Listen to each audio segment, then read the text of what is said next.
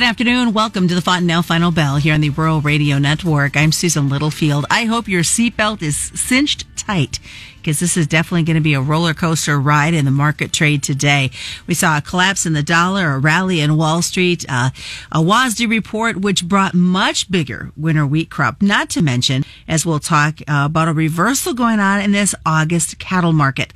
Lots to look at today, so we're going to dive right in as Arlan Suderman joins us with StoneX. And we got to start out talking about the rally on the Wall Street, because as you and I were talking before we started this program, that kind of set the tone for some goodness going on in the markets before WASDE.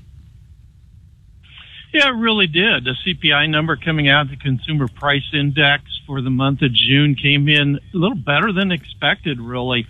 And that really set the tone on Wall Street, kind of a risk-on environment. Wall Street, that the Fed can now pivot a little bit quicker on its policy, and that we can have a soft landing for the economy. So we saw the dollar break hard following Treasury yields lower. That provided some additional tailwinds for the commodities going into the USDA report that we got at 11 o'clock Chicago time. So overall, the thinking on Wall Street is that the economy is able to have a soft landing and kind of bounce back quicker. That should be a boost for commodity demand going forward, with the weaker dollar adding to that competitive ability as well. Unfortunately, that wasn't enough to help out against the bearish numbers coming out of USDA then late morning. Well, let's talk about that report. Besides the winter wheat, any big other shockers to you as you looked at those numbers? There were two shockers in this report that I thought were significant. There was a lot of changes you could argue with or whatever, but the two big ones were the much bigger winter wheat crop that we can talk about, and the other was that USDA found a way to turn a very bullish soybean balance sheet for the next marketing year into a bearish balance sheet. And so those were the two shockers. And when you look at corn fundamentals were not going to be bullish any way you look at it. They were going to be bearish with ending stocks above 2 billion bushels, especially after adding 2.1 million acres on. They had been holding up above the spring lows pretty much, holding in there because of strength in the soybean and wheat markets. Well, today's bearish soybean and wheat reports really pulled the rug out underneath of corn, then allowed them to fall through support.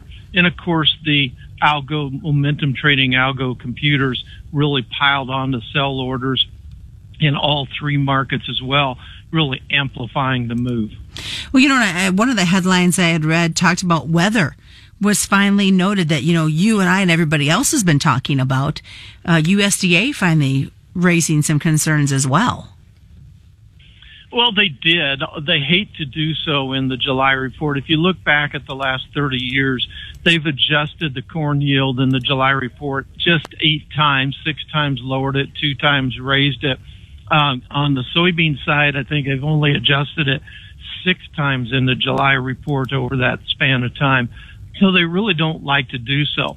And I felt like going into this report with very bullish, tight soybean balance sheet, they would probably leave the soybean yield alone in this report to help them out, use it as an excuse, well, there's plenty of time yet for soybeans. And that's what they did. Even though it was still a bearish balance sheet, they still left it alone. On the corn side, I felt like the opposite, that with the extra 2 million acres, that they would probably try to offset that to keep stocks from going any higher by cutting yield, and that's exactly what they did. I thought they would end up somewhere around 177 bushels per acre. They ended up at 177.5. So that part of it went pretty much as expected. They were able then to keep new crop ending stocks for corn unchanged at that 2.2 billion bushel level, which is still pretty high, but they were able to avoid taking it higher. So this winter wheat, kind of give us your thoughts on what these numbers had to say and what the big picture is going to mean for this complex.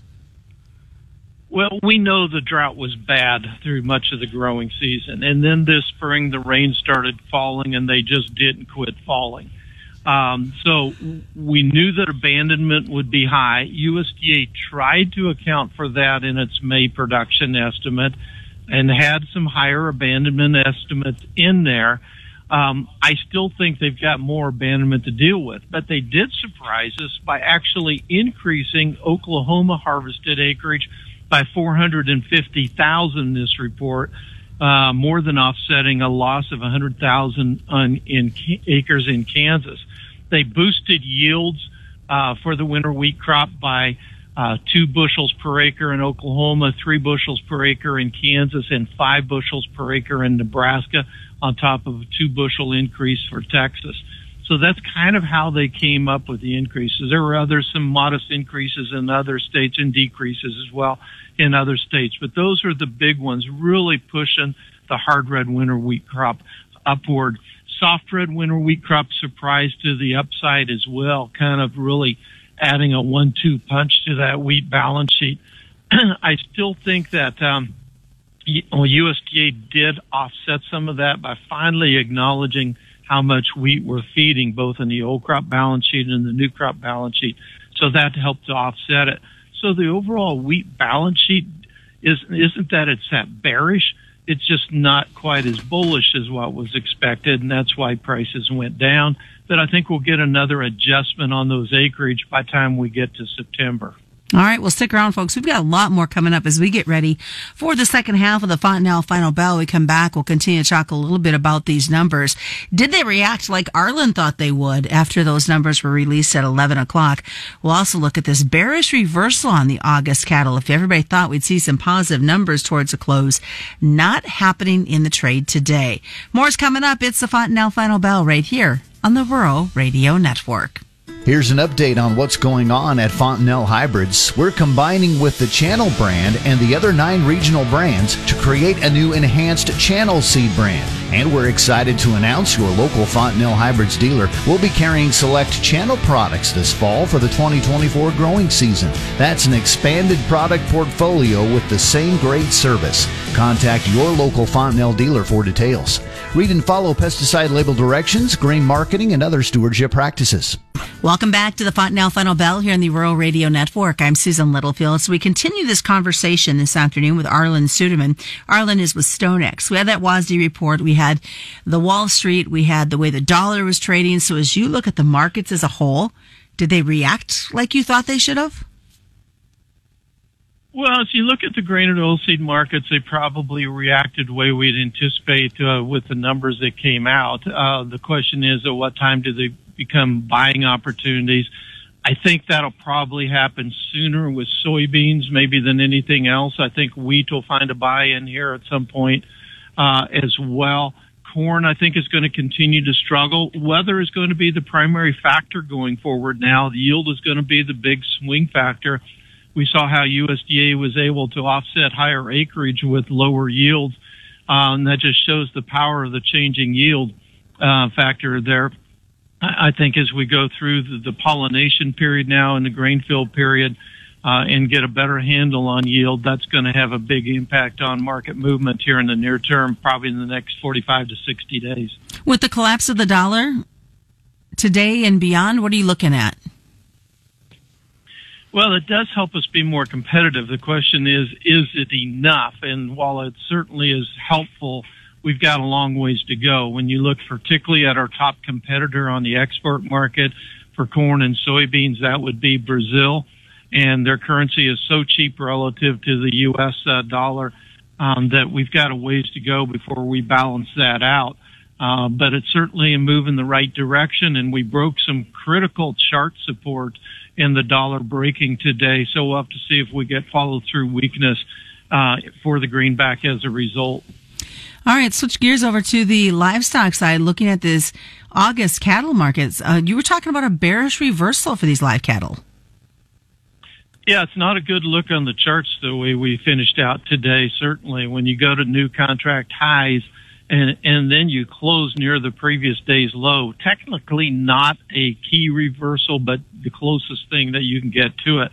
That doesn't necessarily say that we're going to go down from this point. We've been here before, and then we rallied back. I'm thinking specifically we did this back on June the 7th. So about 5 weeks ago or so we did this, and then we made new highs.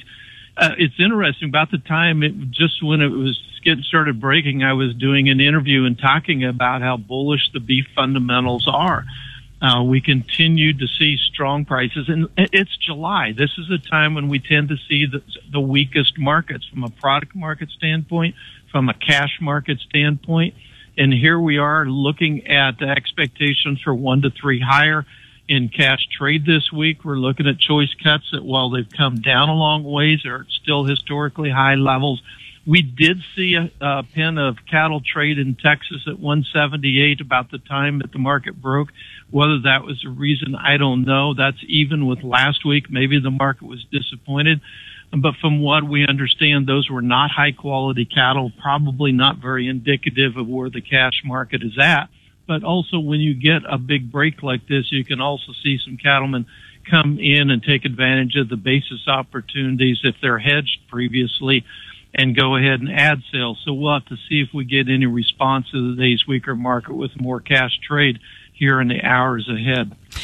The WASDE information, though, it sounded like it was supportive to what we see in this cattle market.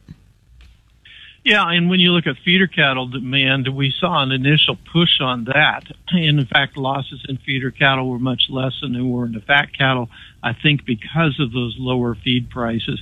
But overall, this whole protein complex went down. Now, when you to trade lower, and I think we saw a response there as a result. But on the cattle side, keep in mind that we're still slaughtering 65 to 70,000 cows per week. We have not slowed down the cow slaughter. We've really not started retaining heifers.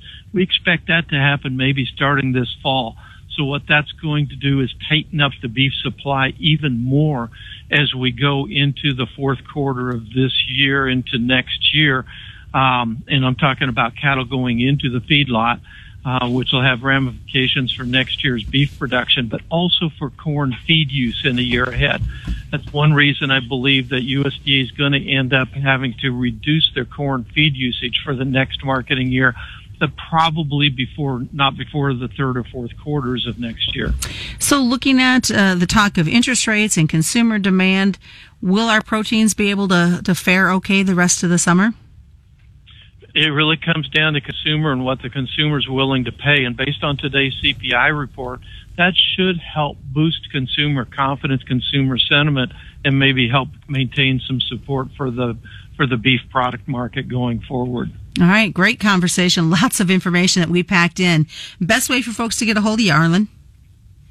At StoneX.com, or follow me on Twitter. Direct message me there. My handle is Arlan, ARLAN, FF101. And that is today's Fontanelle Final Bell. As we always remind you, commodity futures and options do involve a substantial risk of loss, not suitable to all investors. And that is the Fontanelle Final Bell, brought to you by Fontanelle Hybrids and all your local dealers right here on the Rural Radio Network.